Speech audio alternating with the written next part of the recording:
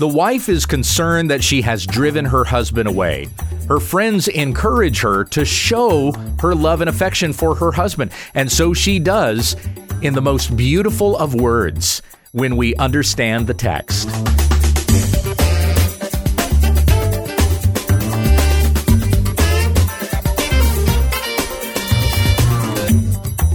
This is When We Understand the Text, teaching through a New Testament book on Monday, Tuesday, and Wednesday, an Old Testament book on Thursday, and a Q&A on Friday. With our Old Testament study today, here's Pastor Gabe. Thank you, Becky. Back to our study of the Song of Songs. We're still in chapter 5. If you want to open up your Bible and join with me there, this is still the voice of the bride here, the voice of the woman. It was interrupted by a response from the others in verse 9, and then the woman resumes in her dream, or perhaps a response to the dream, in verses 10 through 16. Let me go ahead and read that. I'll read our text here, and then catch you up on where we are and examine the text more closely. So, Song of Songs 5, beginning in verse 10. Still the voice of the woman. My beloved is dazzling and ruddy, lifted up as a banner among 10,000. His head is like gold, fine gold. His locks are like clusters of dates and black as a raven. His eyes are like doves, beside streams of water washed in milk and sitting in their setting. His cheeks are like a bed of spices, towers of sweet-scented herbs. His lips are like lilies, dripping with liquid myrrh. His hands are rods of gold set with beryl. His abdomen is a plate of ivory inlaid with sapphires. His legs are pillars of marble set on bases of fine gold. His appearance is like Lebanon, choice as the cedars. His mouth is full of sweetness, and he is wholly desirable. This is my beloved, and this is my friend, O daughters of Jerusalem. Now, this is the first time in the poem that the woman has described her man. We had his description of her in the wedding and then after. That was in chapter 4. At the conclusion of the wedding, they consummate their union. At the beginning of chapter 5, he says that he is satisfied and more than satisfied. And we have the blessing of the Lord even that comes at the conclusion of Chapter 5, verse 1, eat, friends, drink and imbibe deeply, O lovers. But then in verses 2 through 8, we have the description of something of a nightmare on the part of the woman.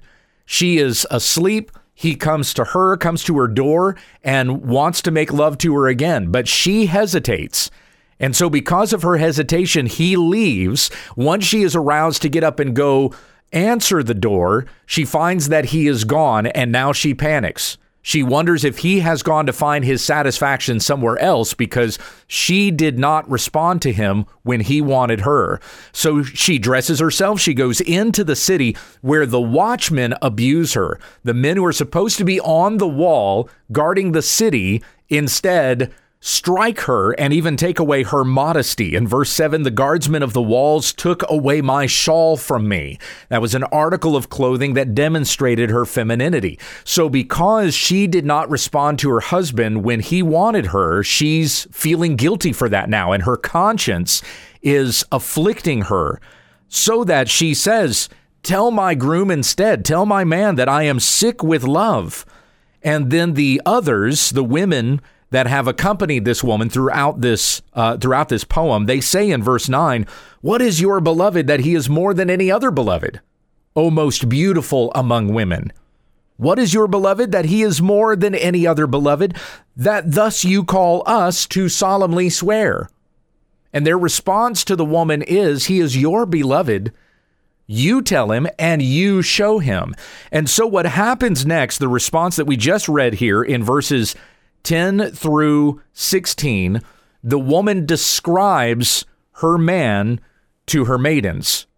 And so in this description, she shows how much she truly admires and loves and wants him. And it's because of this description that the others are then going to respond, okay, then we will help you find him. And based on this description that you have given, this man that you admire and desire. So let's go through the verses again, the symbolism that's used here, starting in verse 10. My beloved is dazzling and ruddy, lifted up as a banner among 10,000.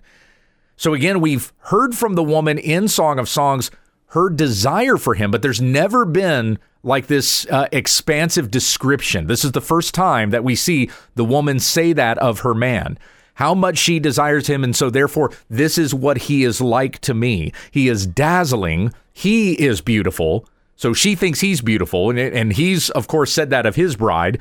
Back to chapter 4, verse 7, you are altogether beautiful, my darling, and there is no blemish in you. And even when he comes to her and wants her, he says, you are my dove, my perfect one. That it's in chapter 5, verse 2. So now she's responding in like kind. He is dazzling. He shines. Almost like there's an aura about him, she might say. Now, again, this isn't necessarily descriptive of his appearance. Remember, a lot of the metaphors we have here are symbolic of something, not so much the appearance, but what it represents or what it means. And so this reference to him dazzling, it is a reference to his whole character. She's describing him from head to toe. We start with dazzling and ruddy, and then in verse 11, his head is like gold. In verse 15, his legs are pillars of marble. So she's looking at him from head to toe, but each one of these descriptions is even symbolic of his character in some way. This was the same way that he described her, and it's like she's following his pattern. Previously, when he was describing his bride, he's describing her from head to toe, and so now she's doing the same. And so to say that he is dazzling, again, this is something about his character, that he has a reputation and people see him and know that this is a man who shines. We've been told in Matthew chapter 5 that we are to shine a light before men, that they may see our good works and give glory to our Father on the day of visitation. And so likewise, when a person sees this man, as she's describing her man, they are seeing somebody of good character. She's describing him in that way. I remember when my wife described first seeing me. This wasn't the first time that she had met me or seen me. I know that I had not yet met her.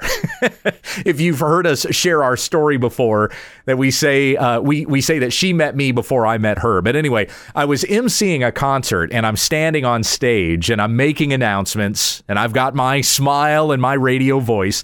Becky was sitting up in the balcony looking at me and she said, "You just shined."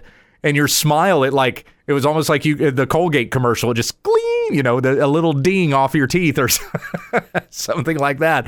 And she said, it was then that I'm looking at you and I wanted to marry someone like you. I didn't know it would be you, but I wanted to marry someone like you. And then the Lord just worked things out, that it was she and I who have spent our lives together ever since. But anyway, that might be a self-serving example. But it comes from my wife, that she said when she saw me and I just glowed, I dazzled. So that's the way that this woman is seeing her man, someone who shines, that other people see and they see a man of good character. And she also describes him as ruddy. That's a term of his appearance. David was described as being ruddy, 16, 17 years old or something like that, when he was the shepherd boy who was anointed the next king of Israel, and he went up against Goliath as a teenager. He was ruddy and handsome. That's the way it's described him. And so she sees her man the same way. He is dazzling and ruddy, lifted up as a banner among 10,000. In other words, he is eminent. He is distinguished. He is someone to be looked at and admired.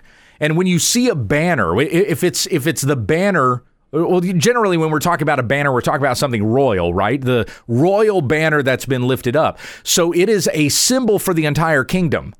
It's something that marks the nation. We know this nation by its flag or by its banner. And so that's the case with this man. And once again, a descriptor or a metaphor of his entire person. Now, she's going to go head to toe here when we start at verse 11, but right now, verse 10 is, this is who he is. dazzling and ruddy, lifted up as a banner among 10,000. He is someone that should be looked at and admired, and that others would desire even to have character like his. Verse 11, his head is like gold, fine gold. His locks are like clusters of dates and black as a raven. Now, surely when you read his head is like gold, you're not thinking of something visual, right? I mean, she doesn't think of her man as having a yellowish head that gleamed like a polished metal. No, this is a description that's common of kings as having a head like gold, especially when you consider that a king wears a crown, and that crown is typically made of gold. Why? Why do kings and queens wear crowns of gold? Why are they often depicted as wearing a crown of gold? Well, a crown is somewhat symbolic of being like a halo. And so it's demonstrating their purity, their royalty, and even their headship. So it's like having an aura around their head, hence the gold crown. So when she says of her man, his head is like gold, like fine gold, she again is seeing him as someone regal. She sees that of him previously when he enters the wedding, coming up from the wilderness like columns of smoke, as rising incense of myrrh and frankincense with all scented powders of the merchant. That was in Song of Songs 3, beginning in verse 6. So as she sees him coming in and she describes his entrance coming into the wedding back in chapter 3, she sees him as someone royal. So continues with that description of him even here. His head being like gold, like fine gold. His locks are like clusters of dates, locks being his hair, and black as a raven. Now, his locks don't look like clusters of grapes, or dates here, I guess is the word. But anyway, it's just for her to say that he's desirable to me, and to say that his hair is as black as a raven. This is also to say something about his youthfulness and his rigor. It doesn't mention anything about gray hairs. Gray would be a color of season or experience or of age, but she doesn't say that. She says that his hair is black as a raven. So he's a young man to her. She goes on in verse 12 to say his eyes are like doves beside streams of water, washed in milk and sitting in their setting. Now, the eyes like doves, remember that he's described her eyes the same way, and it means gentle, also means to be easy on the eyes. So again, this is another way of her saying that she loves his appearance and he is desirable to me. Now, beside streams of water, this is actually a description of the moistness of his eyes. And if you've ever seen something that you really wanted, well, let's stick with people, okay?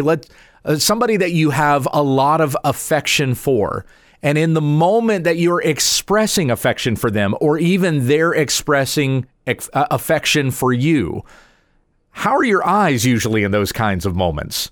They're kind of moist, right? Not like you're on the verge of crying necessarily, but it's almost like there is a physiological response to the desire or the affection that you have for another. It may be the way you even describe your child. My son, I'm so proud of him, saying something like that about your son. When I say that of my son, what kind of condition would my eyes be in? I probably have a little bit of moistness in there. I can kind of feel it. And it creates this gloss, this glossy look, this bit of a gleam in the eye whenever you are talking to or about somebody you are really affectionate for.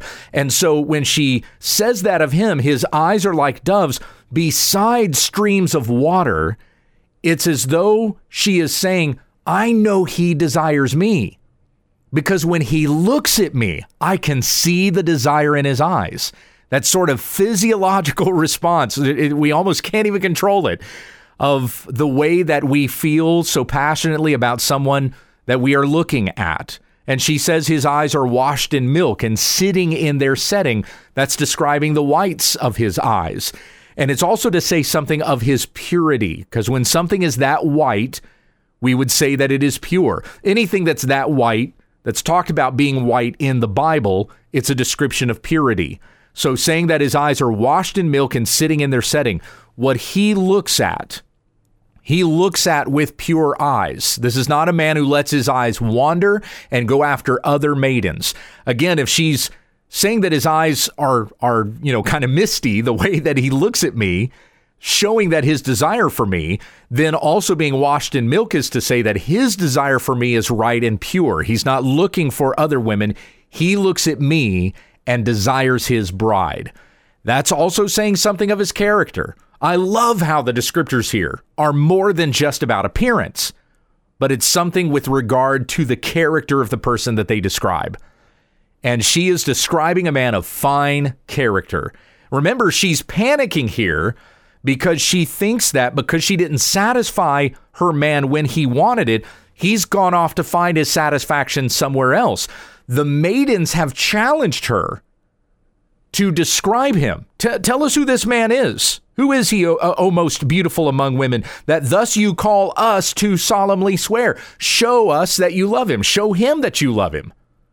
And now in these descriptions of him, forced to be put in a position where she describes her man so that we may find him together, she describes him as someone who is pure. And this description of him would therefore put her conscience at ease. He's not gone off to try to find his satisfaction somewhere else. His desire is for me. Now, let me jump to a quick application here and make this between a husband and a wife. Men, you cannot go off to try to find your satisfaction somewhere else if you don't feel satisfied in your wife. And I'm talking about something sexual here. If you're not sexually satisfied by your wife, that does not give you permission to go off and find it somewhere else. And I'm not just talking about going off into an adulterous affair. I think you know what else I'm describing. You are not permitted to go and let your eyes wander and look at other women or their bodies or desire them. Your eyes must be for your wife. In Job chapter 31, when Job is defending his own character, he says of himself, I have not let my eyes go after a virgin. And that's as though to say, I've not let my eyes want any other woman. I've been faithful to my wife. And so, fellas, we must be the same way. And women, I challenge you to think better of your husband's character. Even be complimentary of his character. Don't let your insecurities in anything be something that you therefore impose upon his character, to say something about his character because you feel insecure about something. Understand and have this security that his desire is for you and for no one else. But most of all, we need to be satisfied and secure and confident in Christ our Savior, knowing that he has forgiven our sins and washed us as white as snow, lest we have a guilty conscience because of our past, because of poor decisions that we made. Our conscience is purified by faith and trust in Jesus Christ. He is the greatest purity, and therefore also our purity when we put our trust in him. He clothes us in his righteousness. Let's continue on. We'll make further application when we get to the end here. So in verse 13, she says, his cheeks are like a bed of spices, towers of sweet scented herbs. Now here we come back to something that is descriptive of an aroma. And what did we say earlier with regards to something aromatic, something that is sweet smelling? It's not just that he smells good. It's that he's got good character. Throughout the wisdom books, Job, Psalms, Proverbs, Ecclesiastes, these descriptions of sweet-smelling things have also said something about character. And so his cheeks, almost talking about the whole face, and the face is the countenance of a person, his cheeks are like a bed of spices. When people see him, they know that he is a man of good character. Towers of sweet-scented herbs. There aren't towers of sweet-scented herbs, but it's as though to say that his character is so great, it's like a city unto itself. People can see it from a distance, and they know this is a man who has built a good reputation of his good character. His lips are like lilies, she says, dripping with liquid myrrh. The words that he speaks are even sweet and savory. They're good to her. She loves hearing him talk, and she loves hearing about the way that he talks about her. but it's his words altogether, the character that's demonstrated in his words. As Jesus has said in Matthew 12, out of the overflow of the heart, the mouth speaks. And so if a person is good of character in their heart, their words are going to be reflective of that. Verse 14, his hands are rods of gold, set with beryl. His abdomen is a plate of ivory inlaid with sapphires. So now we've gone from descriptions of something scented. We're going back to these rich metals. His hands like rods of gold. That's a regal description, because a king would hold a scepter or a rod of gold through which even he would make decisions. He extends a scepter or holds a scepter to a certain way in order to approve a decision. And so this is a man who is decisive. He makes decisions for us and for our household. His abdomen like a plate of ivory, solid to his core. This is a man who is upright and strong. And remember, upright, that's another description of good character.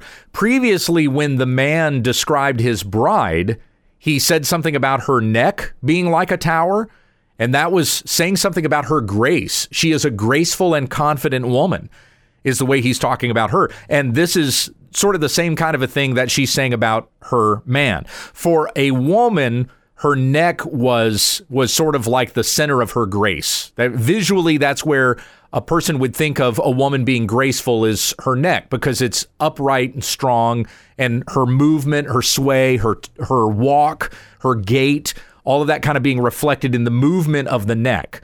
Not a lot of women were very exposed. Not a lot of their body was visible back in this Bible time, okay? But the neck was. Hence why she would even wear jewelry there to kind of draw attention to the neck. It was a sign of gracefulness of the woman. For the man, it was his core, his chest, his stomach, everything there in his center mass. And so she says of that, it's an abdomen, a plate of ivory inlaid with sapphires. He's solid and strong and even greatly valued. Verse 15, his legs are pillars of marble, set on bases of fine gold. From top to bottom, we've got gold. His head is like gold. He's set on a base of fine gold. He is the most desirable there is to have. I want him more than any other man. There is no one that I value more than he. She is saying of her husband. His appearance is like Lebanon, choice as the cedars. Lebanon was a distance to travel, but they loved the wood of the cedars of Lebanon so much. In Israel, they loved the cedars of Lebanon. They would be willing to travel there to get those trees and bring them back for whatever building projects they had. So I would go to find him to get the choicest and best, the best of the materials to build with. And if you're thinking about building a home here, the woman is also saying, this is who I am building my home with. Psalm 127:1, unless Yahweh builds the house, they labor in vain who build it.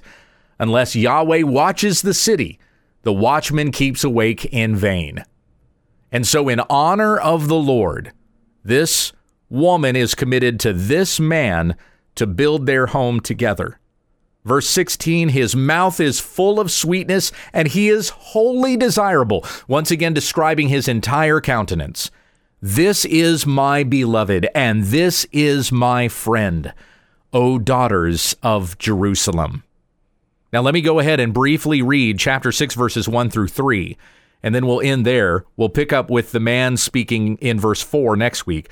The others now reply, where has your beloved gone, O most beautiful among women? Where has your beloved turned, that we may seek him with you? So now with this description that the woman has given, she has proven that she loves him and desires him. Don't just say it, prove it. Show us that you love him. Show him that you love him. And so the woman sings the praises of her husband to her maidens. And even though he's not there for her to show him directly to his face that she loves him, this is nonetheless a showing of her love to him, because she sings his praises in the public. As it says of a godly wife in Proverbs 31:23, her husband is known in the gates when he sits with the elders of the land. And in verse 31, give to her from the fruit of her hands, and let her works praise her in the gates. And so this woman has declared how much she loves and is affectionate for her husband. She has proven it. And so the others say, "Where is your beloved turned that we may seek him with you?" And she says in verses 2 and 3 of chapter 6, "My beloved is gone down to his garden, to the beds of spices, to shepherd his flock in the gardens and gather lilies. I am my beloved's, and my beloved is mine, he who shepherds his flock among the lilies." And that's where we will stop for now. We'll come back and pick that up there in chapter 6 next week. But some further application here. Let us speak kindly of one another. Let us build one another up as we have opportunity to do so. This especially needs to be among husbands and wives, that you not speak disparagingly of one another, but even when you're apart from each other, you're still complimentary of each other. Guys, when you go out and you're hanging with the other guys, they start joking about their wives or putting them down through jokes and things like that, disparaging jokes. Don't join in with them in that. In fact, as you are able, encourage them to speak more positively of their wives and demonstrate that yourself by singing your wife's praises among the men that you are with. Sing their praises. Now, you know what I mean. You don't have to break out into song. When us guys get together, we don't have musicals together. Anyway, and ladies, same way. My wife has talked about occasions when she's gotten together with other women and she has said, "I just can't connect with these women, or I can't relate to them because they speak so negatively of their husbands." And she has seen in that an opportunity to speak highly of me to them so that they will have an example of a woman who loves her husband and speaks highly of him so that she can encourage them to do the same. So that needs to happen in our marriages. Parents, we even need to speak positively about our children. Your children are not an obstacle for you. They are blessings from the Lord. Speak highly of your kids, even among your friends. And we need to speak encouragingly of one another in the church, not gossiping, not slandering. Whenever that person is not in our presence, we're not speaking ill of them, but where we have an opportunity to encourage and admonish one another, we should do so to one another's faces, and then speak positively of one another in the other groups that we would be a part of. Let us be encouraging in these ways and building one another up in love. And in so doing, we speak in such a way, by honoring one another, we even honor the Lord. When we speak highly of his bride, we speak highly of Christ. Heavenly Father, I thank you for such good things that we're able to draw out of even the Song of Songs. And may it convict our hearts and stir in us a desire to live a life of purity. Living a life of purity doesn't just mean to be sexually abstinent, which is often the way that it's delineated.